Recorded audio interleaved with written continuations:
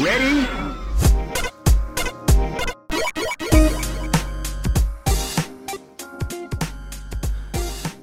Welcome to Rhythm and Pixels, a video game music podcast, episode 16-3. I'm pretty sure, it's 16-3. Numbers are hard, understandably, when they get this Getting a little high. confused. We're your hosts. My name is Rob Nichols. And I'm really cold. And he's super, super cold. And every week we hang out in my office and we listen to great video game music with my dog and my Who cat. can't actually hear the music because he is deaf. And we're wearing headphones. That is true. So, anyway, this is what we do. And thanks for joining us. It's just me and Pernell hanging out. We've had a lot of guests in the past, but today it's just gonna be us riding solo. Numero el dosos. Those aren't even words. I like to think that we don't have one of those motorcycles with a sidecar. That it's a double motorcycle, and we're just like side by side, just going Like that. I was going to make a reference, but a sad blasted mobile game I've been playing for ages because Oh, you still playing that? I still play Cartoon Network Matchland. I hate you, Chris Murray. Well, that's amazing. Though. I mean, is it still holding your attention, or is it now like? I think it's less about holding my attention. It's more just I'm caught in the loop. I have to go in and farm for my pizza and my jawbreakers so I can get enough goods to level up my guys so they can go fight, custard and popsicles. And then once they're dead, I can go to the tower where I can fight snails and other crustaceans, which a snail isn't a crustacean, but you get the point. I get sea life. So, a snail isn't even sea life. What the heck am I talking about? So you're putting the time into it to earn the stuff so that you can fulfill the quests later on. Yeah, just you're putting the time in so you can do more, to put more time in. It's a loop that will never end. I understand. Obviously. I mean, that is the game now. That is what it is. I can at least be proud of saying I never gave them 1 red cent, though. I will never put money in. I'll just do the slow grind. I'll burn up slowly. You don't think it's worth the money at this point? I feel like I've mentioned this on the show many times. Don't you think that the amount of time you've spent playing this game is worth some money? No. Because it feels like you're already doing work. Yes, but no. See, I think at this point, you think they should pay you. I wouldn't go that far. Yeah. That's the entitlement. Pernell, right that's there. terrible. No, that's Pernell, get out of here. No, that's called entitlement. No, my philosophy is if I go into a game and they say, hey, you can play the game for free and slowly grind up. Oh, this poor dog here, sit on my back. You don't know what he's trying to do. Yeah, I should get this bed. It's like you can either... Welcome to the Dogcast. You can either drop a dom, you can either pick up the game, play it for free, and then as you slowly play through the game, you can unlock some stuff. Or you can pay this flat cost, get the whole game outright, and play it. Mm-hmm. At that moment, I would just say, I'll start it for a little bit, and if I like the game enough, I'm just going to pay the flat cost and get the entire game. That, to me, is the way it works. That is my style. But what I don't like is where it's like, you can drop $20 for currency in the game. On Android and iOS, like you go through their store, and they show you a list of games. Mm-hmm. I would guess that if people saw a price tag, even if it was $2, they would never play it. And they would never know what the game is like. Oh no, but that's where the other thing I described earlier comes in. Like if the game can be downloaded and you can start it, and you can say, like, okay, if you like this game, pay us $10 and unlock everything. So I have some of that. I have some games that I play that's like that, where you spend the money and then just removes ads and stuff. Yeah, which is nice. Good. I like that. The whole thing is with the Cartoon Network game that you're playing and like games like Golf Clash and stuff like that I was obsessed with, it's that the game is revolved around this ecosystem of fake money that there's no way to buy the game outright at this point. Yeah, and that's because they know the money is in the currency, and that's what I'm not down with. It's that's frustrating. So talking about money in games and being a problem, Street Fighter V, there is now in-game ads that you can turn on or off So you can turn the ads on, but if you turn the ads on, do you like get access? You're supposed to get something you get extra itchy and scratchy bucks to spend on things, but like the amount of money that they give you like for winning matches, go to all the different locations in the game, like does not accept this. Yeah, and the amount of funny money you need to buy characters is so much that it takes forever, and you'll never do it. Even with the ads, you'll just never do it. Even with the ads, it's still not enough. It's so little.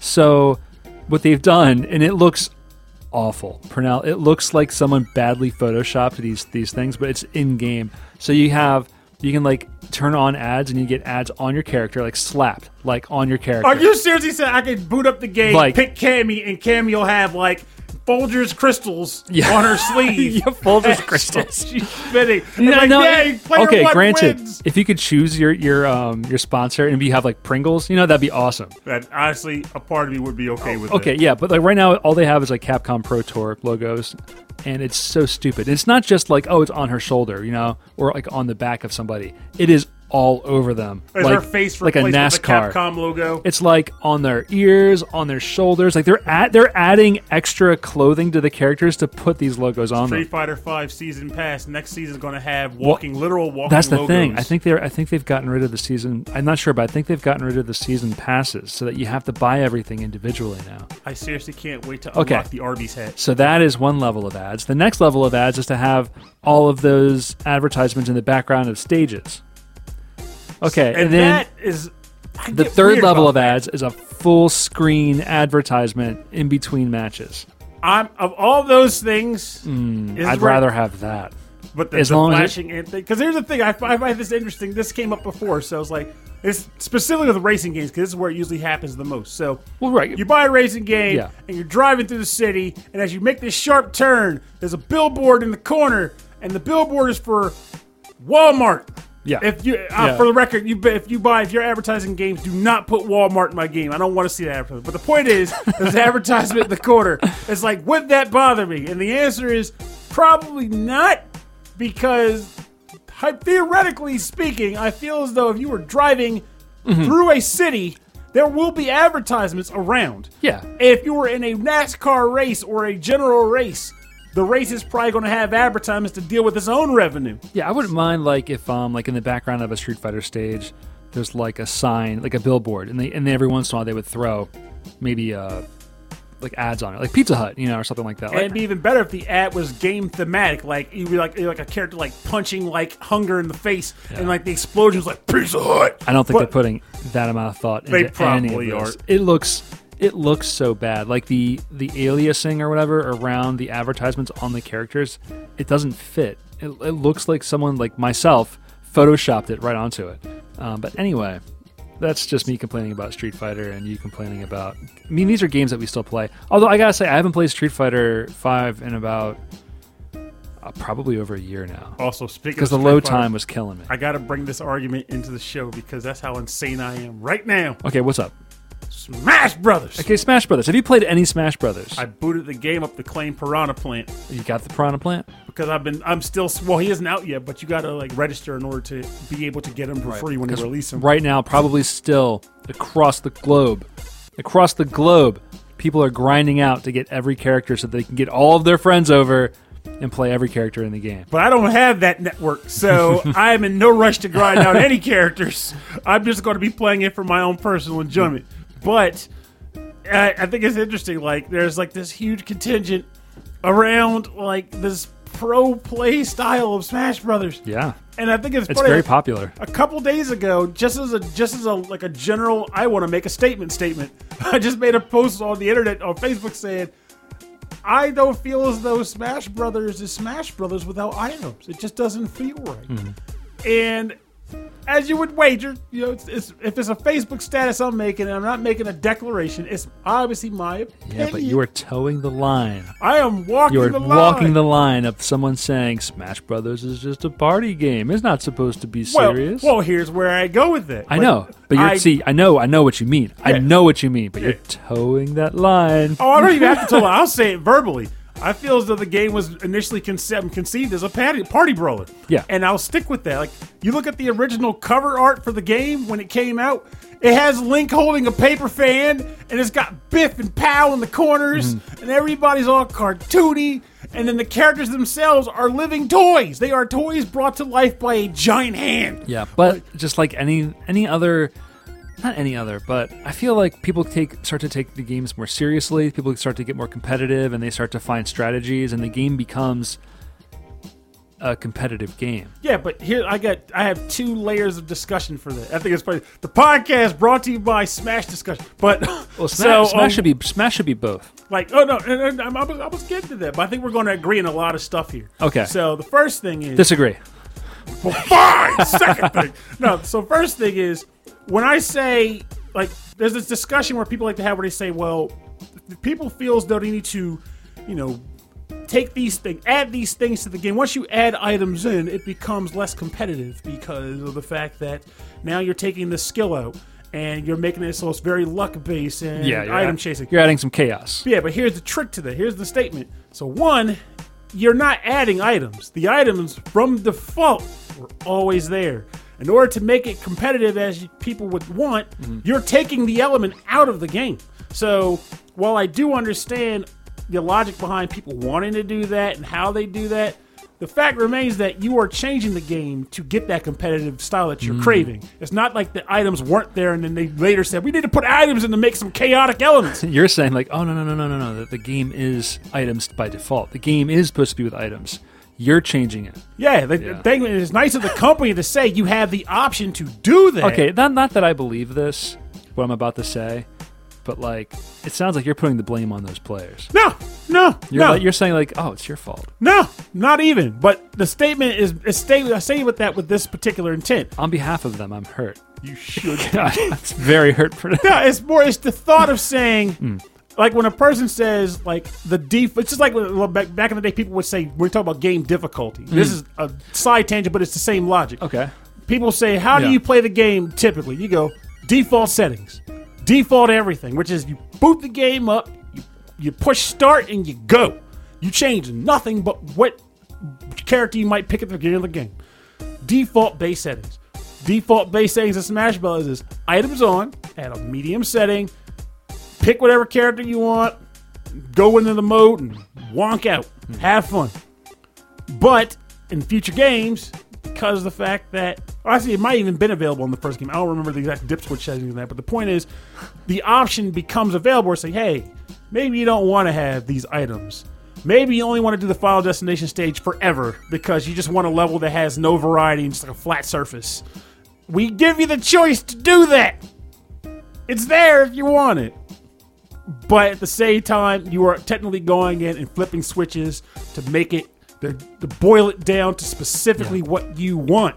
What's interesting is, and I could be wrong, but I think a lot of people who play this game in groups probably have their own like favorite settings. Oh, totally. Yeah. They even have, I think the new game, from what I heard, even has like a preferred settings option. Oh, that's where great. you can like break it down to what you want. That's really smart. And yeah. But here's what it means. That's what I mean, though. So the idea is that, first thing is, like I said, the game by default is here are your items, medium settings, blah, blah, blah. The second thing is there is legitimately no wrong way to play the game. All right? If you have a circle of friends that want to play with no items on, and you only want to play on flat levels or whatever, the options are there. So that is your prerogative to do that. And if I'm having enough fun with that group of friends, I may well join in on that because sometimes it's really just about playing with your friends and not about arguing over the rules. Yeah. But by that same token, I'm not going to walk into your house and say, you are wrong for doing that. I'm going to say, I typically prefer to have items because I don't feel like it's the same game without them. Yeah. But I'm not going to call you wrong for doing it differently. I had a guy flat out say real men play without items on. And my eyes just kind of rolled back like a slot machine as I tried to process this thought of a man with a love mom tattoo on his arm walking in the gym. Yeah, man, I just benched 360. I'm on top of my game. Yeah, man, tell me about it. By the way, you get that new Smash Brothers? I really love the Smash Ball. I love the Final Smash for Sonic in that game. What do you know about Final Smashes? well, you know, I like items. Give me that tattoo! Just rips the tattoo off his arm, and he has to go to the hospital because you technically should not be able to do that. Yeah, so you're like, wow, he just put like his machismo into Smash Brothers. Yeah, it's like that's crazy. It's like, imagine if I came over here and was like, oh, Rob, what game are you playing? Oh, I'm playing Dragon Quest or whatever. I'm playing Dragon Quest 11. I'm like, that's cool, Rob. Did you turn all the Draconian Quest settings on? Which is pretty much how you make the game harder. And you go, no, man, I just wanted to have fun and play the game. What kind of man are you? It's like, oh, it's Celeste. Did you play the game on normal, or what did you do? I'll put it on the easy mode so I could hang on to things for longer and just play through the story. Oh, you are not. What kind of man are you? Yeah. That's all. You're telling me that you couldn't, quote unquote, man up and go the hardest difficult. No, I would never do that. Do I like difficulty settings to be jacked up? Yes, I do. Will I sometimes make the argument that having a difficulty increase opens up more options for like what the game would require you to do, as in you get more out of it? Yeah. Yes, I would. But would I say you are wrong or you're less of a man or woman for playing a game at your preferred style? Yeah, it's I like games that give you the option of difficulty settings, because then I can decide for myself how much of a challenge I want to have. Bam! But that doesn't mean that there's 3 different games and there's only one true way to play it. Exactly. There's no wrong way to have fun. There's no wrong way to eat a Reese's Or have fun. or have fun eating a Reese's. I think that's I'm craving chocolate so hard right now. That's what I want. All right, we've really went off the rails here. Let's talk about what our topic is this week, because this was one of yours. I got weird this time. I feel like I'm putting the blame on Purnell. This is one of your topics. So every once in a while, I'm having my moments where I'm just doing something, waxing the car, trying to run downhill very fast, all kinds of things I'm doing. This is the normal stuff you do. It's normal things. And when those things occur, usually I'll get a spark, and something will say, "This has to be a topic." I don't know why, but I wanted to do. And this was one of those moments where the topic was simply one word. That's the topic. There is no word coming after that. It's just the topic title is one word. One word. What that is, I said that to Rob, mind you, and I didn't really explain it to Rob. That was one of those things where it's like you send a text and then like a half an hour later, someone else is like, "What did you mean by that?" Exactly. And I think I like when that happens, because sometimes it yields really bizarre results. Yeah, no, I think we both took it to mean a different thing. The show starts with you, so let's see what your interpretation is, and then the same thing where you were just doing something else and you thought of this topic. I was walking my dog and I had an idea for an awesome quiz. So partway through the show, we're gonna have a fun quiz that you can even play at home if you he mailed out buzzers in advance. If you start and stop the podcast really fast. No, but it's really fun. It's silly as it was before, and I'm happy to share it. So what's the first track? What's the track? Do you want me to guess the word, or do you want to as the show goes on? Nah, you'll get the word because it's going to be all over the episode. So what's the word? So is it the bird? Whoa. Also, if I say the word, you gotta go we can scream really loud. So this first track, funny enough, we actually played it once before on the Pixel Tunes radio a ways back. Okay. But never brought it onto our own show. So I figured this would be a good excuse to play it on Rhythm and Pixels, because I love this track. And this track is from the original Disgaea game. And the track title is called Underworld. And the composer's name is Tenpei Sato. Nice. So your word is going to be Disgaea. Maybe. No. Maybe.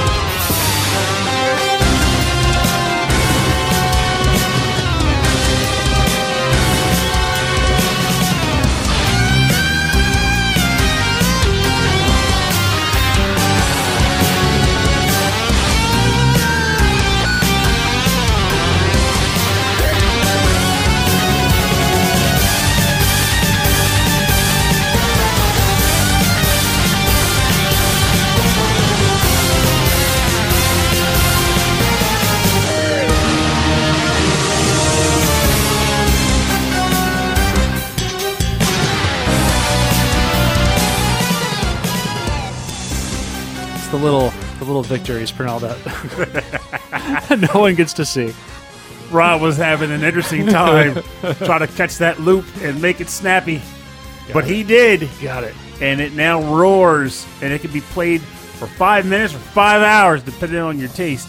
What track am I talking about? This is Underworld from the game Disgaea, the very first Disgaea, composed by Tenpei Sato. This is a great song. I'm super into it. It's got a lot of drama. Yes, it's this man. Honestly, I know he's done other games. I remember a couple of years ago on the podcast, I realized he did that weird Choro Q racing game. But yeah, I'm looking through the discography he's got on Wikipedia. There's a lot on here. Like once Disgaea hits, a lot of the work he does is Disgaea related. Yeah, like he becomes heavily focused in a lot of Nipponichi products. A lot of stuff from the 90s. He did for Air Shark for the Sega CD. Really? Yeah, Alien vs Predator. I didn't know that. Yeah, see that's and even back in the 80s, he worked on Ballast 2. Ballast 2? Yeah. See, this guy, he's been in my ears for years. I So, didn't even know it. Yeah, long time. He's been doing a lot of work. The one that I was surprised to see was, and if I can find it. Not Puppet Princess, that's definite. He definitely did that. I'm sure this is really fascinating. Gadget Racers. Yeah, that's what I mean. That's Gadget Racers. So, Gadget Racers, which I didn't realize when I first bought the game, is that in Japan, Gadget Racers was Choro Q. Oh, okay. So, Conspiracy, it was either Conspiracy or Mustique, but I'm almost positive it was Conspiracy Software. They did a U.S. port of one of the Choro Q games, and they brought it over as Gadget Racers. Yeah. And I loved it because before Mario Kart did it, this game had you riding your car, going underwater with the car with scuba gear, and then parasailing with gliders on the car. No kidding. 1984 was the first in the series on the MSX. Yeah, That's man. crazy. So, like, when everybody was like, oh, Mario Kart, look how innovative. It's like, man, no. Choro Q's been doing this for years. Doesn't mean I wasn't happy Mario Kart got it on, but same time, yeah, Choro Q. And on the PlayStation, we called it Penny Racers. Yeah. That's so interesting. Anyway. But as far as this track goes, it's the bomb. It is the diggity. beast. Yes, some might say. Like, it plays in a few zones in the game. Like, in Item World, for those familiar with Disgaea, it's like a dungeon. You go into items to explore and get experience and power up the weapon. But every 30th floor, this track plays. So it's go time when this track is on. And in addition, it plays on 2 story levels, one of which is so brutal that the only way to actually beat it proper without grinding is to utilize a trick that the game doesn't teach you. You have to figure it out there. So it's a kind of like an Easter egg, but it's something that you learn as you play. Yeah, like the idea is that you can pick up characters and throw them. But in this particular case, and then later on in the series it became a staple. Yeah. But you pick up a character, and then another character picks up both of those characters, and another character picks up all 3 of those characters, and you have a stack of 8 party members, and you throw them, like you throw the stack one person at a time, like across the map. And the idea is that the entire stage is like populated by enemies that are like 6 times stronger than you. Like literally, numerically, they are multiplied by 6, and basically they will murder you in one hit. Everyone will. So you have to get all the way to the back of the stage and beat the leader before the enemies get one turn, or you will die. Oh, so you stack all your dudes and throw them. You throw them one at a time. Like, here's a stack, throw it here. Great. The next stack throws further down, and by the end, you have one guy who has. You better hope he's strong enough to just whomp the guy into 1 or 2 hits, or you're finished. Well, that's exciting. Awesome. I like that. Does that mechanic get used throughout the game just for fun, or are there really good tactics to use that with? Because this is like a tactical RPG, right? Yeah, like it's good for getting around like item world maps and stuff like that in the first game. But aside from that, in the first game, there weren't too many places where it really factored in. Mostly just that one stage. But in future games, they built certain levels around that mechanic, and they built item world with the express intent of saying you're going to need this to succeed in a lot of places. And then later on, they started making attacks based on it, where you'll have a stack of 8 guys, and then you can attack a guy 8 tiles away, and you'll like whip the stack over. The top guy will grab him, and you'll like spin everyone around and throw the guy into the moon. Oh, that's so cool. Yeah, Disgaea is a game in a series that I've never played, but I've always been kind of interested in because I like Final Fantasy Tactics to a point. I'm going to tell you, this series, I feel like you could probably do the story mode, but I almost feel like you almost be better just coming to my house and seeing some of it, because if you're going through the base story modes, you can get through it with minimal grinding, contrary to what a lot of people will tell you. But you'll almost want to. And once you even dive into the grinding part, it takes a lot of time. Is this something that my old man self is going to be like, I don't have time for this? Yes. Okay. I have little doubt. I mean, I'd say try it if you get it on the cheap, which you could these days. You can get like Disgaea 5 on the PS4 right now, probably for like 10 or 20 bucks. Yeah, I know I've seen that out there. But like you can probably do the story mode that way, and you'll know from there. Like, I don't feel like I want to bother with the story anymore. Or you might just go, I'm gonna see how it plays out and enjoy it. Yeah, every once in a while, I sit down and I'm like, well, I feel like there's some games that I've just never got around to trying, and I've always wanted to see what they were like, or maybe I was interested in them and I wanted to get into them. And that's I did that with No Man's Sky. No Man's Sky. Hopefully post update. Yeah, it was. That's what caught my attention. I was like, oh, maybe I should jump in on it now with all these new features and things. Still not a game for me. Yeah, honestly, I feel like that game was probably just too slow. Like, it's one of those games where you kind of have to be into the spirit of, like, I just want to explore. I mean, I felt like I was, but there were so many things to keep track of that I was overwhelmed. And then on top of that, it was first person, which I have such little experience with at this point. You have to collect 500 glarbs to upgrade your ship to get doodarbs on other planets that start with the letter S. I gotta say, recently I had some serious stuff happen at work, and a lot of processes that took a very long amount of time through very late hours, and so I would just have to wait. Idle time. I had a lot of I'm just like waiting for these progress bars to do this, and for the hard drives he was playing real life progress quests. No, I went on to classicreload.com and I was playing the original Doom. And that game was awesome, man. It still holds up. So yeah, it's like their 25th anniversary was pretty recent, I think. And I was just super into it. I was playing Doom 2, which I think was probably the one I played the most when I was younger, and man, it's fun. I never even played the sequels, just the first game, but I played it a lot. It's like that was before there was a thing, such a term as first-person shooter. Everything that came out that was like that, they just called Doom clone. Yeah, because you're right, because Doom was the first one. Yeah, then there was never a name for it. They were like, so when these games came out, it's a Doom clone. Want to play Hexen? Doom clone. Doom clone. No. But yeah, it was so much fun. All right, so I'm going to flip the script on this song and take it to a different direction. This is called Ace Driver.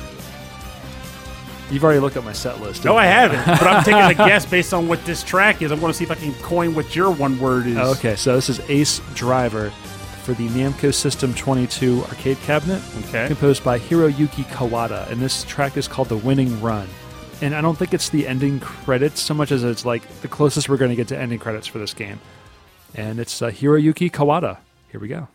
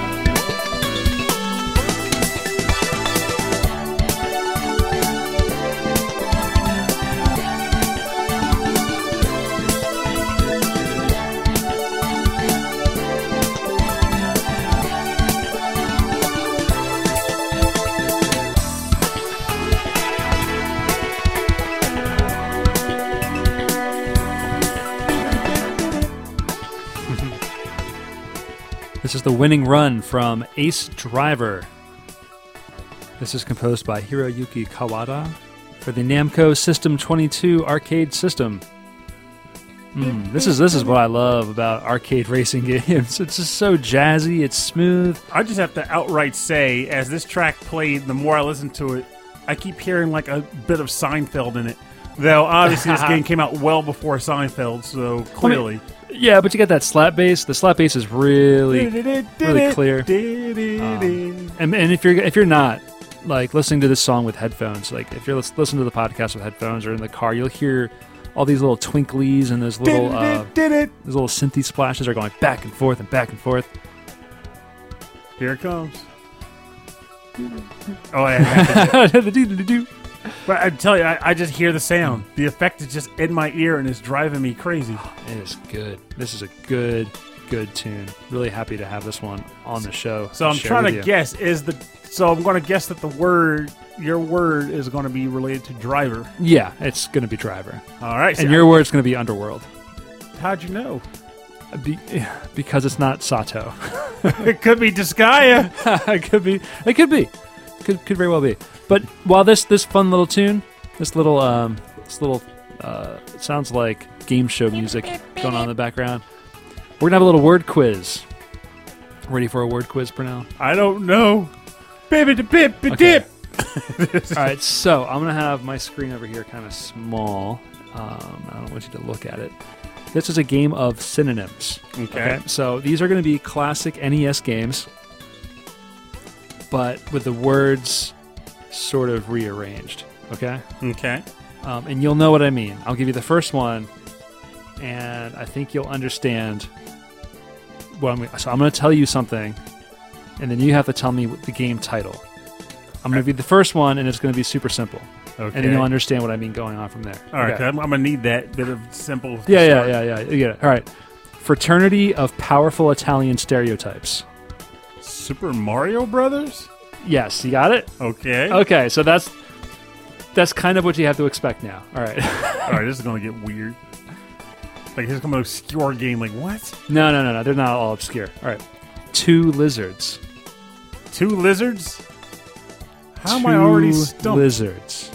2 lizards. It's not Gex, because that's stretching it. This is a classic Nintendo. Oh, it's a classic Nintendo game. Is just 2 lizards. Two Bubble Bobble.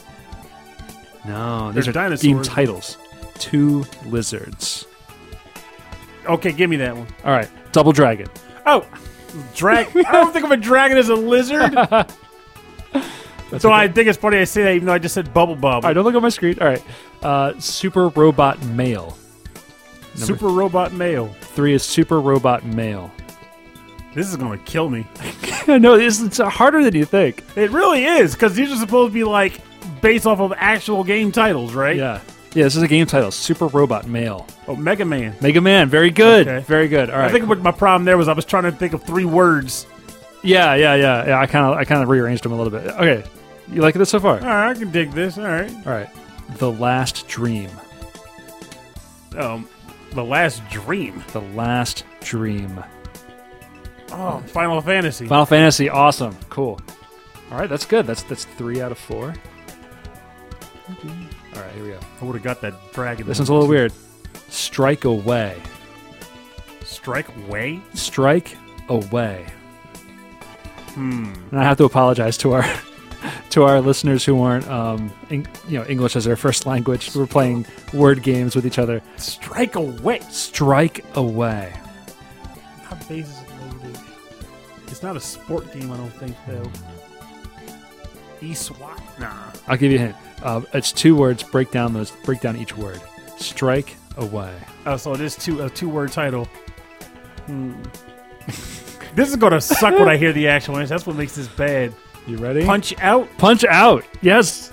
Strike Away. Strike Away. Punch Interesting. Out. All right, here we go. Sun Forests. Sun Forest. A Sun Forest. Light Forest? No. This one's a little weird. Sun Forest. I had a really good time coming up with these. Sun Forest.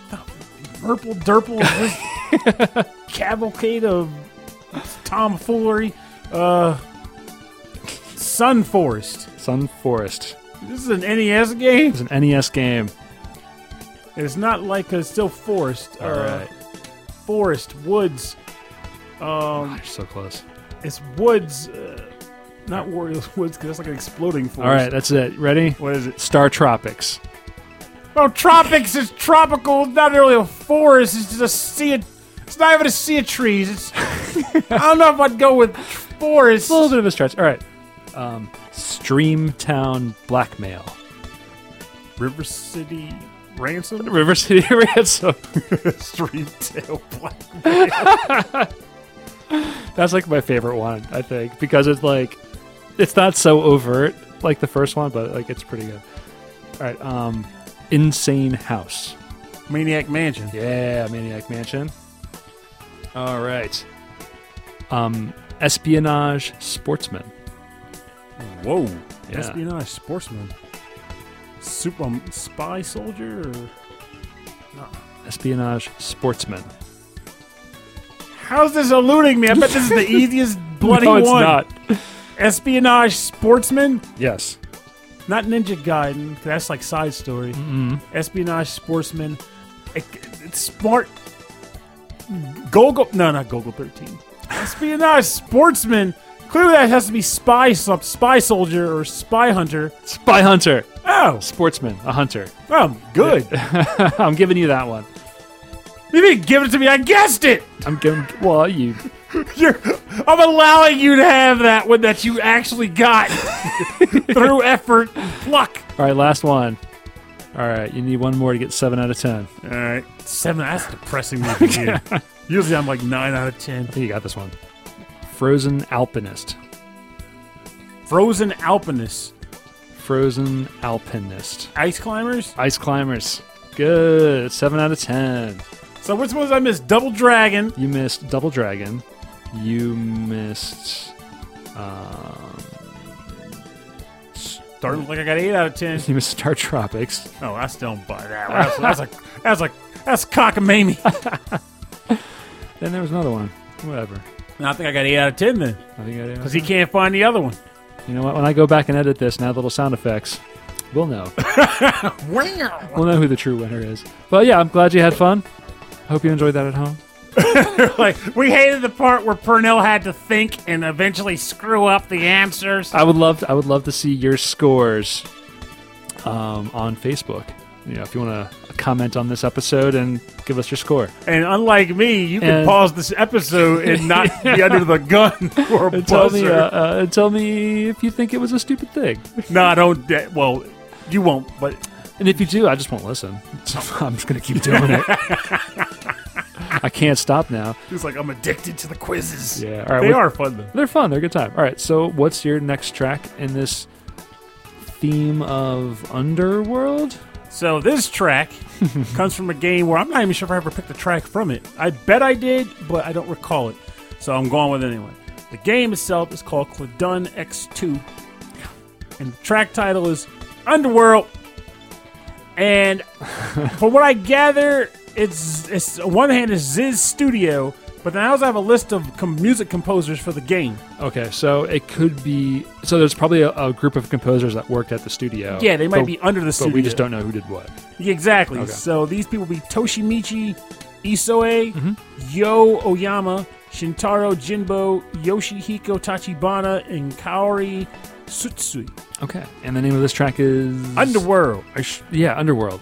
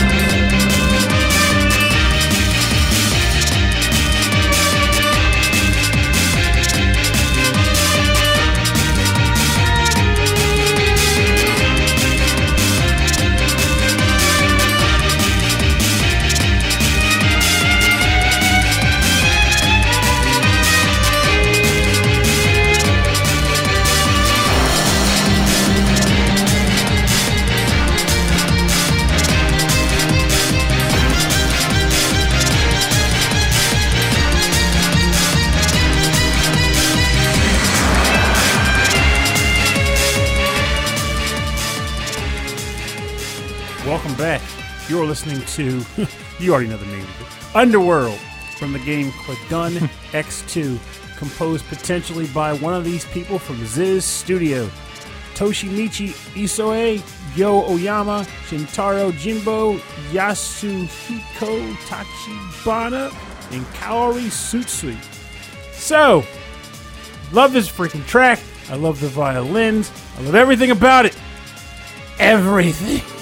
Yeah, we were just talking about how this is not the best rip that we could find for the track, and so you're probably gonna. I want to try to see if I can rip it see if you tonight. can get a better quality from the System Direct, because I can hear like what this is meant to be, like in a fuller sound. Because I love that violin. It's a really cool violin sound on top of this kind of electronic, shaky kind of drum set. It's bloody amazing. Yeah, and really the cool. context and when you first hear it in the game, it just is. I think there's a large part of why it has settled in with me as well as it did. Because I haven't played Cladun X2 in a while. And for the record, Cladun stands for Classic Dungeon. Oh, okay. I was like, it's like Cladun. Claydun. It's probably Clayton, but I like to say Cladun. So it's because Classic Dungeon X2. Cool. So, in this game, it's usually composed of a bunch of like short dungeon floors. Like, hey, I'm on this floor, run through, find the exit, boom, you're done. But there is another area of the game that you can take on where instead of just doing one floor and you're done and moving to the next stage, there's like a series of floors you can descend. And each time you try to look for the exit on the floor, there's multiple exits. And each exit can take you to a different like style of next floor. Like one floor type could have a bunch of items and money. And one floor type could have a lot of traps. But usually you can see the doors and choose how you want to go and progress. However, there is one particular type of door that you cannot see until you're just about to step on it. It is a trap door, and it is shaped like a demon's mouth. And when you step on it and that status summary for the floor comes up and you know what's about to happen, you want to cry because you go to pretty much a hell floor or the underworld. Okay. And every monster there has stupidly jacked levels. They are monsters that you, unless I haven't gotten far enough, you don't see them anywhere else in the game. We're talking like giant floating Eye of the Beholders and massive dragons that blow fire across the map from off screen sometimes. Awesome. I like that. It doesn't just kill you or hurt you. It just puts you in an area that's like just terrifying. Yes, everything here will brutalize you. Are you able to escape back to where you were? Yes. Okay, good. You can. You're not just like, but you have to find the exit. And you're running from everything. And it's all chasing after you. Fire shooting everywhere. Like gaze beams are shooting at you. Giant knights walking around, stomping through walls. And you're like, I gotta get out of here. And you're like legitimately panicking because not only is this already difficult, but depending on how far down the dungeon you got, you might have some pretty sweet stuff you want to escape with. So you're stressed. So much about this reminds me of, again, I was like kind of looking back at old games I used to play. I used to play this game when I was really little in DOS, and it was a version of Rogue. And it was all ASCII characters. I mean, Rogue is... Rogue is the birth of all this stuff because it sounds so much like that. I mean, it was just like your little smiley face and you can move left or right, but there's all of these things where it was like you can't see all around you. There's certain doors. If you don't take your time and level up, then you might find monsters in areas that are like way higher level than they should be, and they'll just knock you out. And then you're done. That's it. The game's over. Didn't save anything. You got to start over again.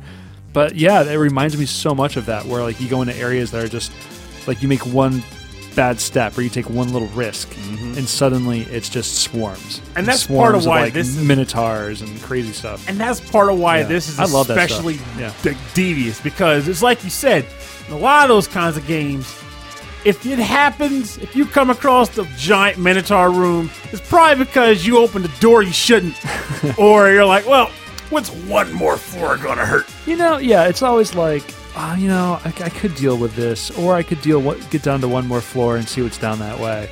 And in the case of this, it might be, here's a rainbow, because one of the types of gates is literally a rainbow, which is like amazing if you go through a rainbow door. It's like a top-down situation? Yeah, top-down, running around, like up, down, left, right. Is it like a grid-based running around? No, you can go diagonal, too. Oh, cool.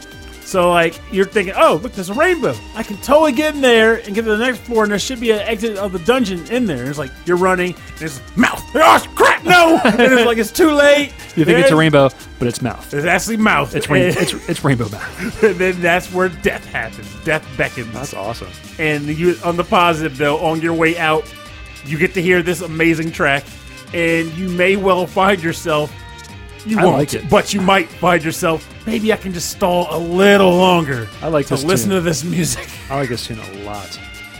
It's that violin, man. I'm going to put us into the chiptune world. How about this? As long as it doesn't involve going into a hell no. I don't know. I don't know about that. I can't promise you this. Okay. So this is the game Driver, or like The Driver, for the PlayStation. But this is the Game Boy Color port. So you imagine this was like the Game Boy Color was I feel like was a time in video games where they were like, oh, there's this really cool 3D game like Tomb Raider and stuff. Let's make it for the Game Boy Color, and it's like a completely different game.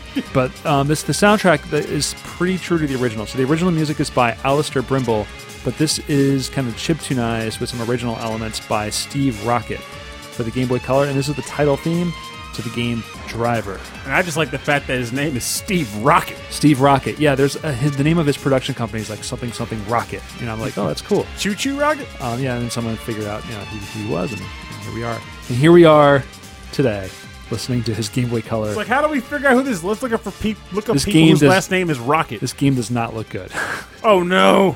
but this music is really cool. So, Driver for the Game Boy Color.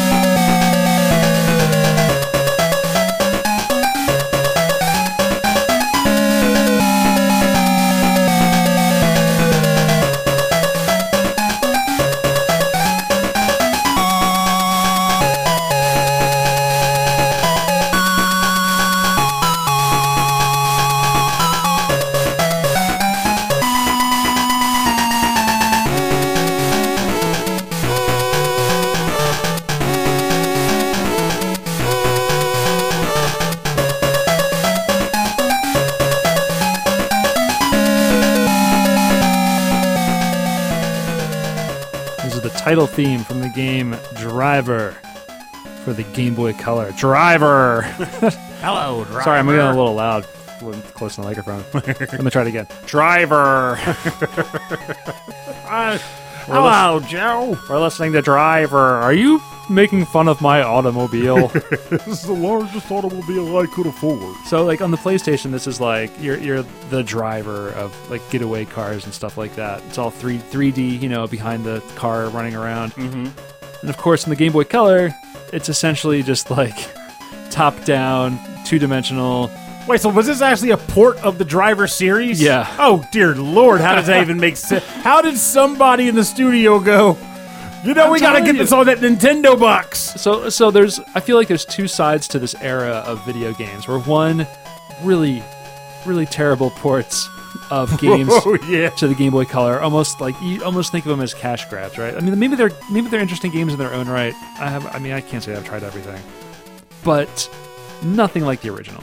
Well, the thing But is, on the other side of this coin, is that the Game Boy Color has some of the best music the Game Boy has to offer. well, I will say there was a sweet middle ground there for studios who knew what the heck they were doing, in which someone, I'm sure it was usually moneywigs, were like, all right, what's the most popular device out in the market? The Game Boy Color. We had to get this PlayStation 1 or 2 game onto that. Like, what? Yeah. And then rather than just succumb to the idiocy of the big bucks, moguls in the company, they go, why don't we just make a completely different game, but give it the same title, Yeah. and it'll really be a brand new game, but it has the marketing appeal of the original series. Well, I mean, like, that tells you too that this Game Boy hardware, like this, at the time, it's still primitive. when this came out, the PlayStation was still out, Yeah, doing all this stuff, and they were still making like 8-bit Game Boy games. If I'm not mistaken, the Game Boy Color. Some went. kid asks his parents for Driver for Christmas, and he gets the Game Boy version. He's like, "Ooh, yeah, this isn't what I saw." Have to be grateful. Have to be grateful. But like, yeah, the Game Boy Color was around till. I mean, I could be wrong because I'm an old man. But like 2002, I want to say. Before, like, around 2002 is around the time, like, the big studios started dropping it because Game Boy Advance was out at this point. Right, yeah. But, you know, they try to hold on and drop a few more games before they officially run away. But then the Barbie Horse Race Adventures and the, you know, like, generic, you know, Rugrats games were still dropping through, like, 2005 or 6. Easy. It was ridiculous. I remember working at KB Toys and being dumbfounded when Game Boy Color games were still coming. Like, who the heck is buying this? And some mom comes and is like, I need to get that new Rugrats the movie game. Because Game Boys were everywhere. Like, because the Game Boy Color games, they still played on the classic standard Game Boys. Because I never had anything more. I never upgraded my little boxy gray Game Boy that took the 4 AA batteries and everything. Like, did yours end up with that unfortunate mark where like some of the screen just kind of disappeared? I don't know why it happens. I remember that happened a couple times, and I actually returned it to get it repaired and got it back. But they always like would send me back like the same one. Like, hey, we quote unquote it was fixed good. your Game Boy. I mean, those things are lost to time now. I mean, I haven't hung on to almost anything for so long. I think I still have my original Game Boy in a box up in the library. Oh man, but I just like calling it the library. It is in the library. I mean, it's the game library. I need to organize the living daylights out of it. That's a question for our listeners. Like, what do you call your game collection? Like, if you have like a wall or a bookshelf in your house where you keep everything, Or a shoebox. do you call it like your inventory? I think you call it the inventory. That would be a good one. Let me just pull up the inventory. I do. I'll say I do inventory though. Yeah, you do. Like you actually do. I do inventory. call it inventory. I'm doing inventory because, especially nowadays, because if you're doing digital games, I don't genuinely call digital games a part of a quote-unquote collection because they can disappear as easily as having to do like a system transfer, and like, they're like, this game is not available anymore. We were just looking at some Game Boy games for a future episode. And I'm like already like feeling like, oh, I really enjoyed that. Like, and it's not a complicated thing. I love it. I love that stuff. But at least on the positive, at least until all the companies get chased out of oblivion by, you know, crazy marketers, emulation at least makes those really old games easy to access because I'm really thankful that people have. I'm really thankful for emulation in that these games aren't lost to time. Yes, that they're being preserved somewhere that I can still go back and like, you know, be like, oh, that's right, that was great. I spent a lot of time with that. Because whereas before I would have gone back in time and kicked old 13-year-old Purnell for selling all of his Super Nintendo games to get a Sega Saturn, right? I can instead go, it's okay, young Purnell. I have a Super Nintendo emulator here that plays everything. Yeah. Oh, whereas I still don't have a Saturn emulator that works well. In the future, you can play all of these games, every single one, on this one little thing. Put it in your pocket. Put it on an airplane. Put it on an airplane. It doesn't even matter. It's like all that hard work you put in to get that one cart. You just put it on a micro SD card. Yeah. What's a micro SD card? Is that some kind of candy? No. Is this me when I'm older? No. Where'd all my hair go? Time stole it. Time is not kind to you, young man. All right, what's your last tune? Well, I decided that went to a dark place. I'm sorry about that. No, time wasn't kind to me. Have you seen my head? I actually reminds me I had to cut it tonight because it grows back so freaking fast. Like, oh mercy! I was gonna go down like a weird tangent about how shaving and all. But I was like, I don't know, that's ridiculous. So I'm going to stick with this track instead. Yes. And this track is from an old classic game of mine that I've always loved. And that game is Kid Icarus. Oh, nice. Not of Myths and Monsters, though I technically could have gone. Are you going classic? I'm going classic, baby. Yes. And the track that I picked is the Underworld theme from Kid Icarus, composed by our man Hirokazu Tanaka, a.k.a. Mixmaster Hip Tanaka. Mixmaster Hip Tanaka. That's right. Let's do it.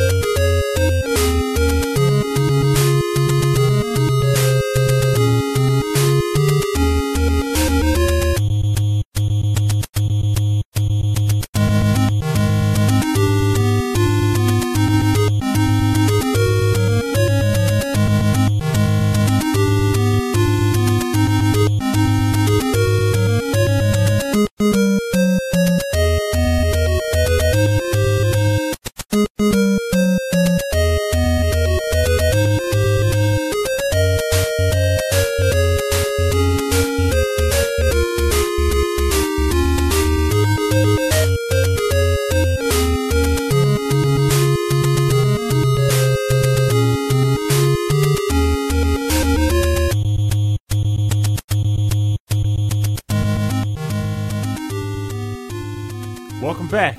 You are listening to Underworld, the Underworld theme from the game Kid Icarus, composed by Hirokazu Hip Tanaka. And Rob, I believe this is maybe the first time he's heard this track because he has blown me away by what he is pulling out of this track here. Okay, Hirokazu Tanaka is people call him a master of game music, and this is why.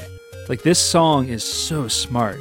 And I have heard this music before, but I've never really stopped and headphones on.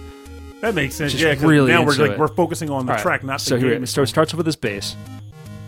Okay, then you get the theme, the classic Icarus theme, the Kid Icarus theme. And there's a little bit of a percussion there with a little which is fun. Okay, now you got a B section, and it's super cool. Repeats the B section. You can imagine flutes or something. Okay, a snare drum on the 2. That's so cool. 1, 2, 1, 2. And then right here, halftime. He takes the drum on halftime. I love how he referred to it as halftime, which is obviously it's a technical term. But my first thought when he said it's halftime, I'm like, I just picture the court splitting and all the cheerleaders running out. Yeah, let's go, Kid Icarus. But he's got the drum on the 2, but then he splits it out and he puts it on the 3, and so it stretches it out. So it's slow, but it's so smart. It's so smart. He only has a minute and a half on this song, and he puts it to work. And he's got a B section, A section. Repeats the B section, has 2 different rhythms. It's just an amazing tune. I'm just loving this. Now I'm seeing Pit just walking off the screen, and then the Grim Reaper and his little Grim Reaper babies walking onto the field doing their wacky dance over this track. And it's honestly something that I feel would be just perfect. I would like that. Anything that involves Grim Reaper dancing is A-okay in my book, and we need more of it. I was just starting to turn the volume up on your microphone because I was like, why am I not recording your voice? But I'm looking at my microphone. Boom! Whoops. And I just made that little line expander. But Kid Icarus is a series that it's hard to even call a series. I was going to say, is this series? They never really did a sequel. Nah, the only game this was super popular. This was one of the first NES games. Yeah, right? This is back when they still described the games as adventure series and action series. Awesome. But there was Kid Icarus, and then later on they made a sort of. It wasn't here's a fine example of something before where it was a sequel but not a sequel, and it was called Kid Icarus of Myths and Monsters, and the format was exactly the same as the original NES game, but due to it being on the Game Boy, they took some liberties and changed a few things up, right? So that it felt like a completely new game, even though you still went Underworld, Overworld, Sky World, and then Sky Palace. And it was still 8-bit hardware for the music. Was the music similar? Yeah, they changed some of the music up. I'm pretty sure the entire OST was kind of different. Oh, okay. I still listen to the final dungeon theme or the final stage theme for Kid Icarus of Myths and Monsters on a regular basis. Myths and Monsters. Great. And then, of course, many years later, we finally got Kid Icarus Uprising on the 3DS, and when they announced it, people lost their marbles because they thought Nintendo forgot that Kid Icarus was a person. And here we are. And then, of course, we got him in Smash Brothers along with the Palutena quips, which I think is probably one of the most interesting components of that game. Are you familiar with what I'm talking about? No. All right, I think you'll enjoy this. The quips? So what it is Kid Icarus is an angel, and he works under the service of the goddess Palutena. In Smash Brothers, Kid Icarus and Palutena are characters in the game. And if you pick... I can't remember if you have to turn an option on or if you have to have Pit in the game, but not Palutena. But in Kid Icarus Uprising, they kind of have conversations during the game. Oh, neat. Pit and Palutena will be having a telepathic conversation. So in Smash Brothers, when you have a match, Palutena will be talking to Pit about an opponent he's fighting. So say he's fighting Solid Snake. She'll go, oh, who's this? Pit will go, who's this guy? He's got a really cool bandana. And she'll go, oh, that's Solid Snake. From what I understand, he comes from a place called, he's always dealing with a company called Outer Heaven. Outer Heaven is a subsect of our version of Heaven. And there's this really weird conversation that they just have about the character. And they have a unique conversation for every character that exists in the game. Oh, that's interesting. Yeah. It is such a fine attention to detail. Huh. That's cool. I didn't know that they did that. Yeah. I like that. I like the idea that the game Kid Icarus is so so old, especially in the history of Nintendo. But it was so popular that despite it being from so long ago, they people still wanted to see these characters again, and they revived them for other games, even in other game series, despite it not really having like Mega Man having like 6 games on the NES and Final Fantasy having all of these games on specific systems. It was just Kid Icarus. I'm not gonna lie. I think a small part of it, and I'm saying small because there's multiple generations in play here, but I think a small part of him having retained relevance is the fact that he was on Captain N the Game Master, because even with repeats and due to repeats and DVDs and all that stuff, he always had a place to be seen. If someone was like, "Hey, let's watch Captain N," who's that guy? Kid God, Icarus. he's terrifying. Yeah, and he always spoke with this a is the kiss. most I've Googled stuff on this show, and I was like, Kid Icarus on Captain N. I remember that. Oh wow, he looks like a troll, like He's like a a troll trollicus. doll mixed with I don't know what, like a Punky Brewster. There were probably a large number of people that knew of him from this show, but had never played any of the games he was So in. strange. Is that Mega Man? Yes, Mega is. I have to close this. This is awful. That is a piece of gaming history, sir. I don't want to remember. Help me forget. Purnell, help me forget about this. Well, there is one way to do that, Yes. and that is by you picking the next track. Oh, my next one's another little piece of gaming history. This is from actually, this is Well, actually, and this is for the Sega Genesis. This is called Power Drive. So not Driver. This is Drive. Power Drive. But You should have selected Feather Touch, Robert. Feather Touch. Some of the listeners know what I'm talking about. Feather. Oh, is this a? All right. So Wing. Wait, are you playing the game with me? No, Oh. this is just a thing Purnell does. You probably would guess off the top of your head if you just were like, "What does Purnell typically have a habit of doing?" It'll just click for you, I'm sure. We'll figure it out. Anyway, this is a soundtrack I don't think I knew about, and when I listened to it today, I was really surprised I haven't heard of it, because this is really cool. The composer is Kevin Bruce, so it's a Western composer, and this is background music 3 for the game Power Drive. And it's just a racing, not golfing. Okay. Because Power Drive would be a cool golf name.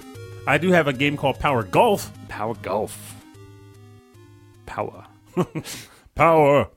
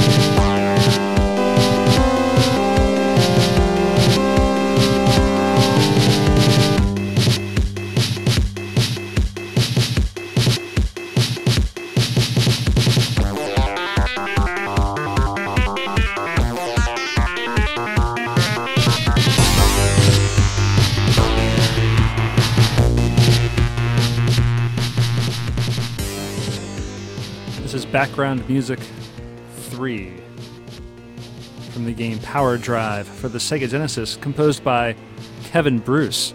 So, yes, this has got everything. I mean, it sounds like a mixture of, honestly, of Tim Fallon, you know what I'm talking about? It's got this really crazy arpeggiations, really deep bass. I'm all about this track. But a little bit of like that Matt Furniss kind of dancing beat. I love that snare drum. I love how you find these tracks from games I would have never in my life even thought about. And they turn out to be just phenomenal. It's really cool. I love this track so much. I love this little section here with those little chords, you know? Then it goes away. And you got this one section here. This is another song with headphones on. It's bouncing all over the place. It's really cool. We'll have to put together some sort of like Rhythm and Pixels best picks list or something because that's our anniversary show. Well, that is true. That is true. But Sort of. the anniversary can only have so much in it. So this is like a top-down racing situation type game.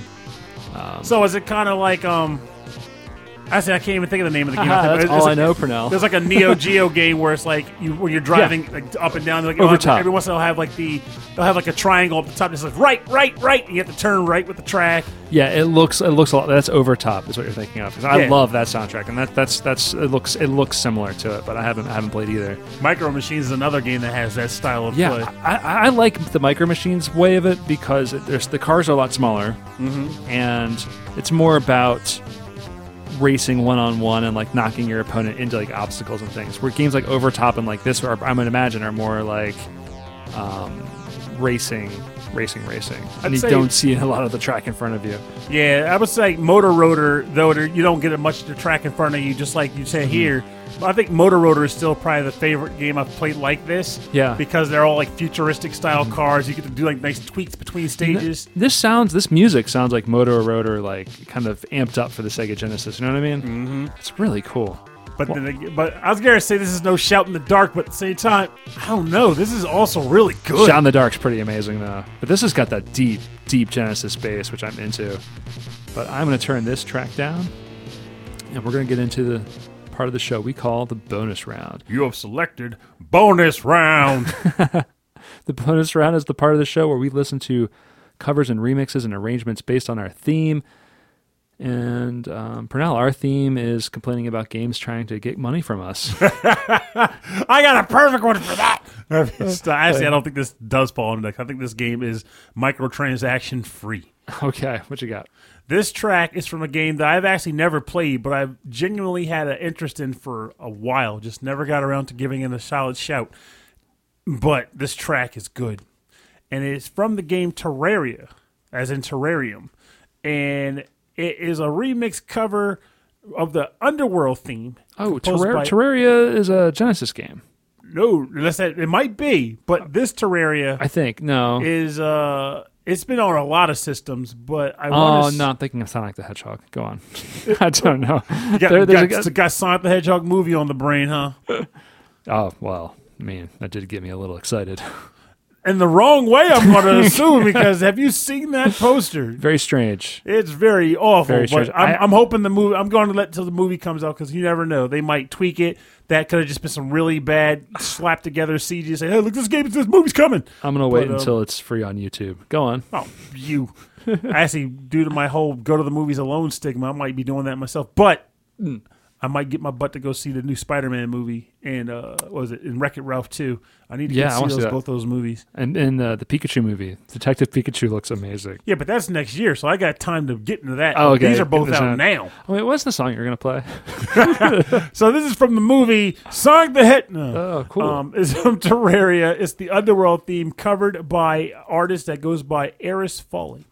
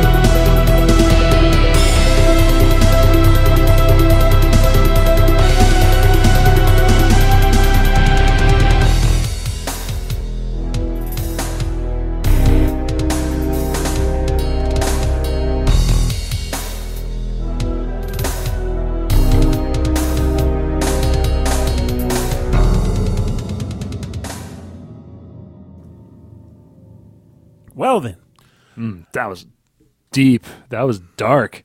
That was the Underworld. Deep and dark. Like, yeah, that's good. That was good. I like that. I love this track. It makes me even more interested in wanting to play the game. It always stuck out to me because it's a game that became very popular, but I always looked at it as being a game that took like Final Fantasy VI sprites and made a brand new game out of them because the main all the characters kind of the human characters look like Final Fantasy VI sprites. It's not a fan game. This is its own thing. It was a game that was created. Yeah, it's its own thing. It's just that the sprites themselves just resemble Final Fantasy VI characters, but the game itself is its own entity, and it spawned multiple ports and updates and the like. Like, I'm almost positive there's even like a PS4 and Xbox One version of the game, even though this game itself started maybe 1 or 2 gens back. Like, it's been around for a while, but it's good. It's like a sort of. I'm not even going to get this right because this is just me like saying I want to play it, but I'm almost positive it's a sort of like ecosystem that gets created, probably even randomly generated when you start, and you can go further down into the ground, and there's like dungeons underground. There's like surface enemies that you can fight, and you can get equipment that you can bolster up. I played something like this. Minecraft. Well, pretty much, yeah. It's a 2D Minecraft. Okay, cool. It's like a 2D Minecraft. Oh, so that's okay. You're not far off the mark. Yes. Okay, I think I think I have seen this one before. All right, so my track is from a game that I believe just came out or is on its way out. It is called Desert Child. It is out. Is it out? Okay, this is it's a game that's definitely by the time this episode launches. It is a jazzy and hip hop RPG about hover bike racing. It looks really neat. It's really, really cool looking. It's got a really neat pixel art aesthetic, which I like a lot, but there's a lot going on. It is out on Switch and Steam, and this is a track called The Driver, and I think it's one of the characters in the game, and this is his theme. And the artist for this is unknown for now. I'm not sure. Because this game is so new, the credits are not really widely available, and the soundtrack isn't really widely available. This is a version that came off of its Kickstarter as they were still promoting the game. Ooh. So this is called The Driver from Desert Child. The opening theme, or at least a version of the opening theme, has a cover or is done by Mega Ran. And so there's a lot of cool hip hop going on in this game. But this is called The Driver from the game Desert Child.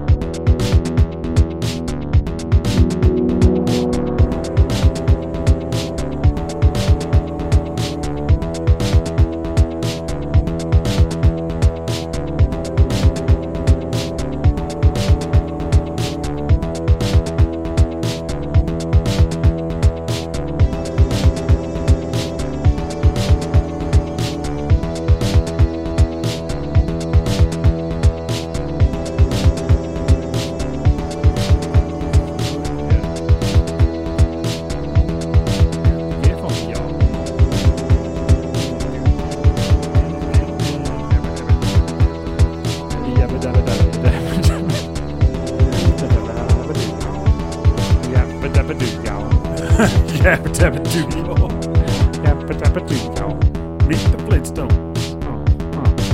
Make funky beats. Get funky. To the Flintstones. Yabba dabba doo, y'all. Was that your Fred Flintstone? Hey, boy. I got a scheme going. We gonna make money. Selling gravel. In the good prehistoric age. Gonna make that money sing. By pickpocketing those people at my job to sell the product to the folks. Meet the Flintstones. Yabba dabba do. How it do?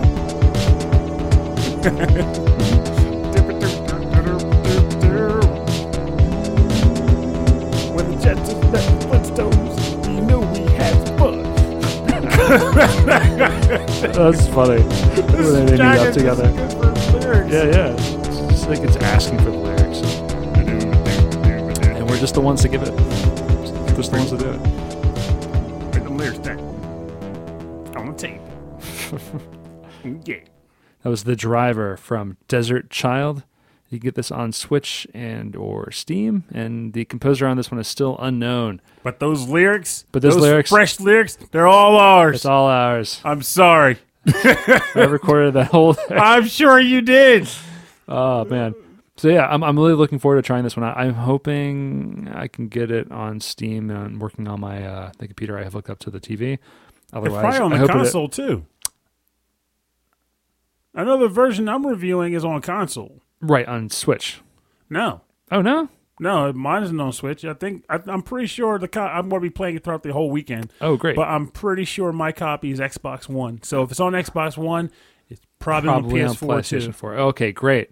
That's what I've got, and I'm not buying anything else. Nor should you. I actually still question if that's going to be how I am when the next gen hits. It's like, all right, time for Pernell to rain down to just one console, if that. Yeah. Well, for more information on the bonus round part of our show and on the apocalypse, go to rhythmandpixels.com. Why the apocalypse? Well, when the end of the world happens and you can only have one game console, which one will it be? Which one will it be? 'Cause we got the news you can use, and the tips for the tricks.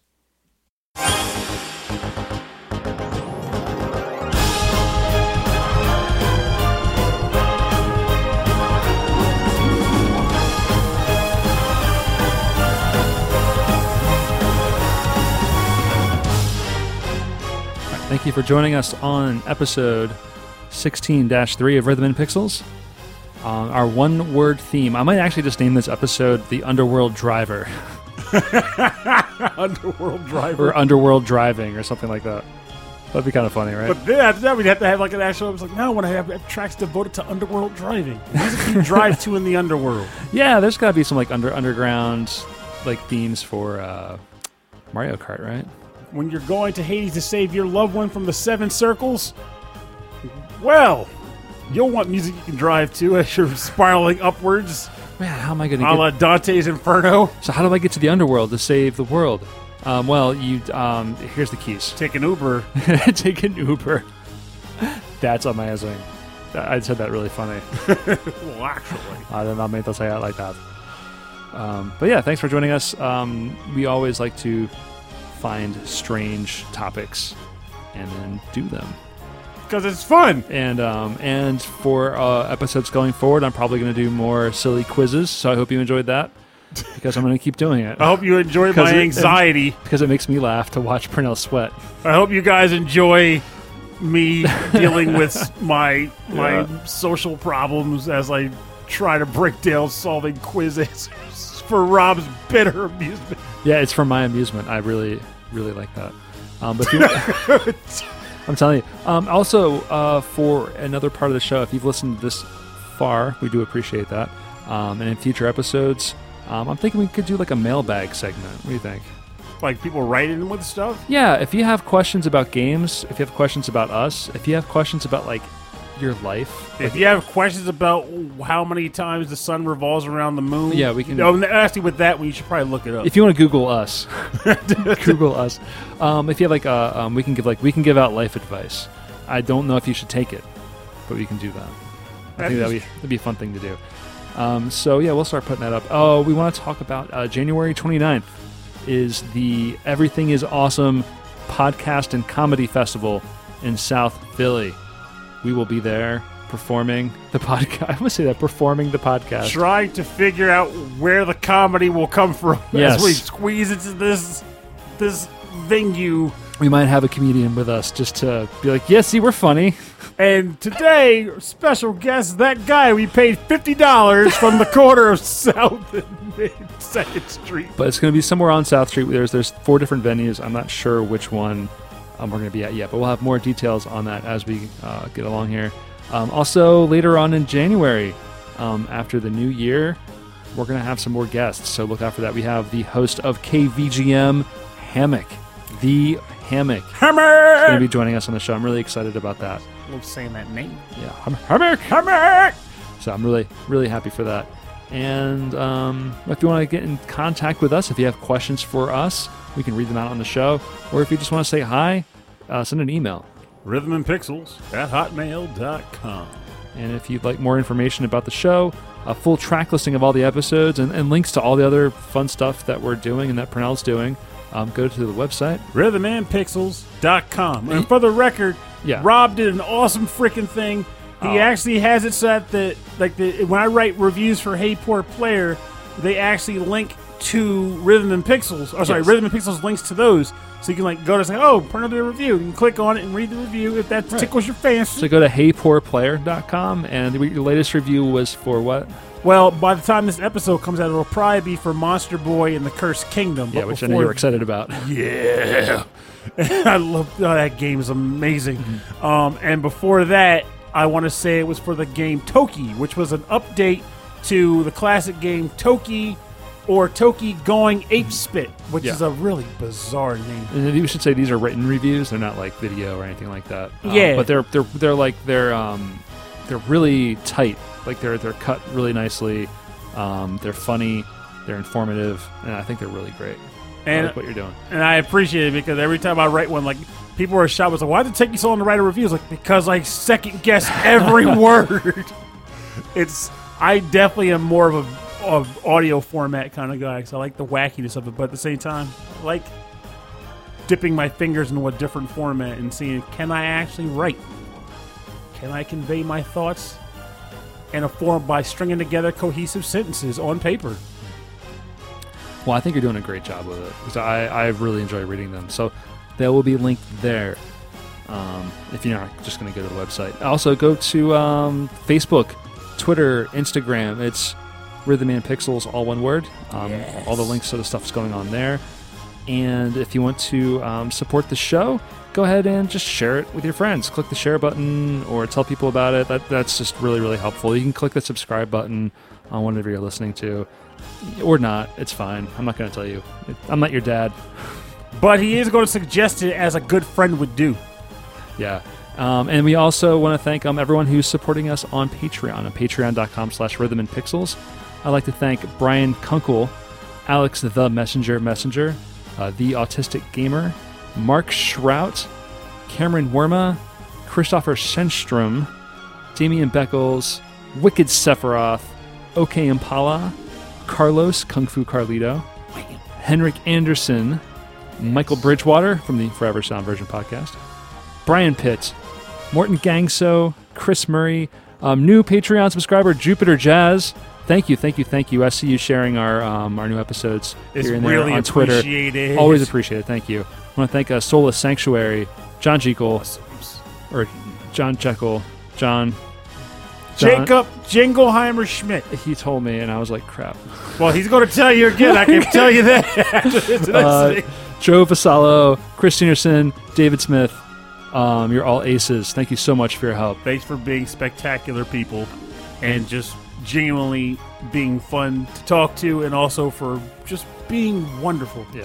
Well, thank you all. Thanks for listening to Rhythm and Pixels video game music podcast. My name is Rob Nichols. And I'm Purnell. Have a great week. And remember, this is a bizarre one, I guess, but it just came to mind anyway. Honestly, spoken word, written word, we all want to communicate in the way that feels most comfortable to us. Though I tend to always be of the mind of saying it's always cool to kind of expand your vocab and the things that you say. Try not to be a one word, one trick pony. I like that. Expand your vocab as best as possible. Sometimes, heck, do what I do. Just make some freaking words up. You'd be surprised how far it can go. Years ago, the game Scattergories was a thing.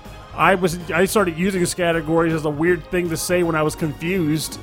And years later, there's a subsect of people in Virginia that still say categories. I like that. That's amazing. Is it family?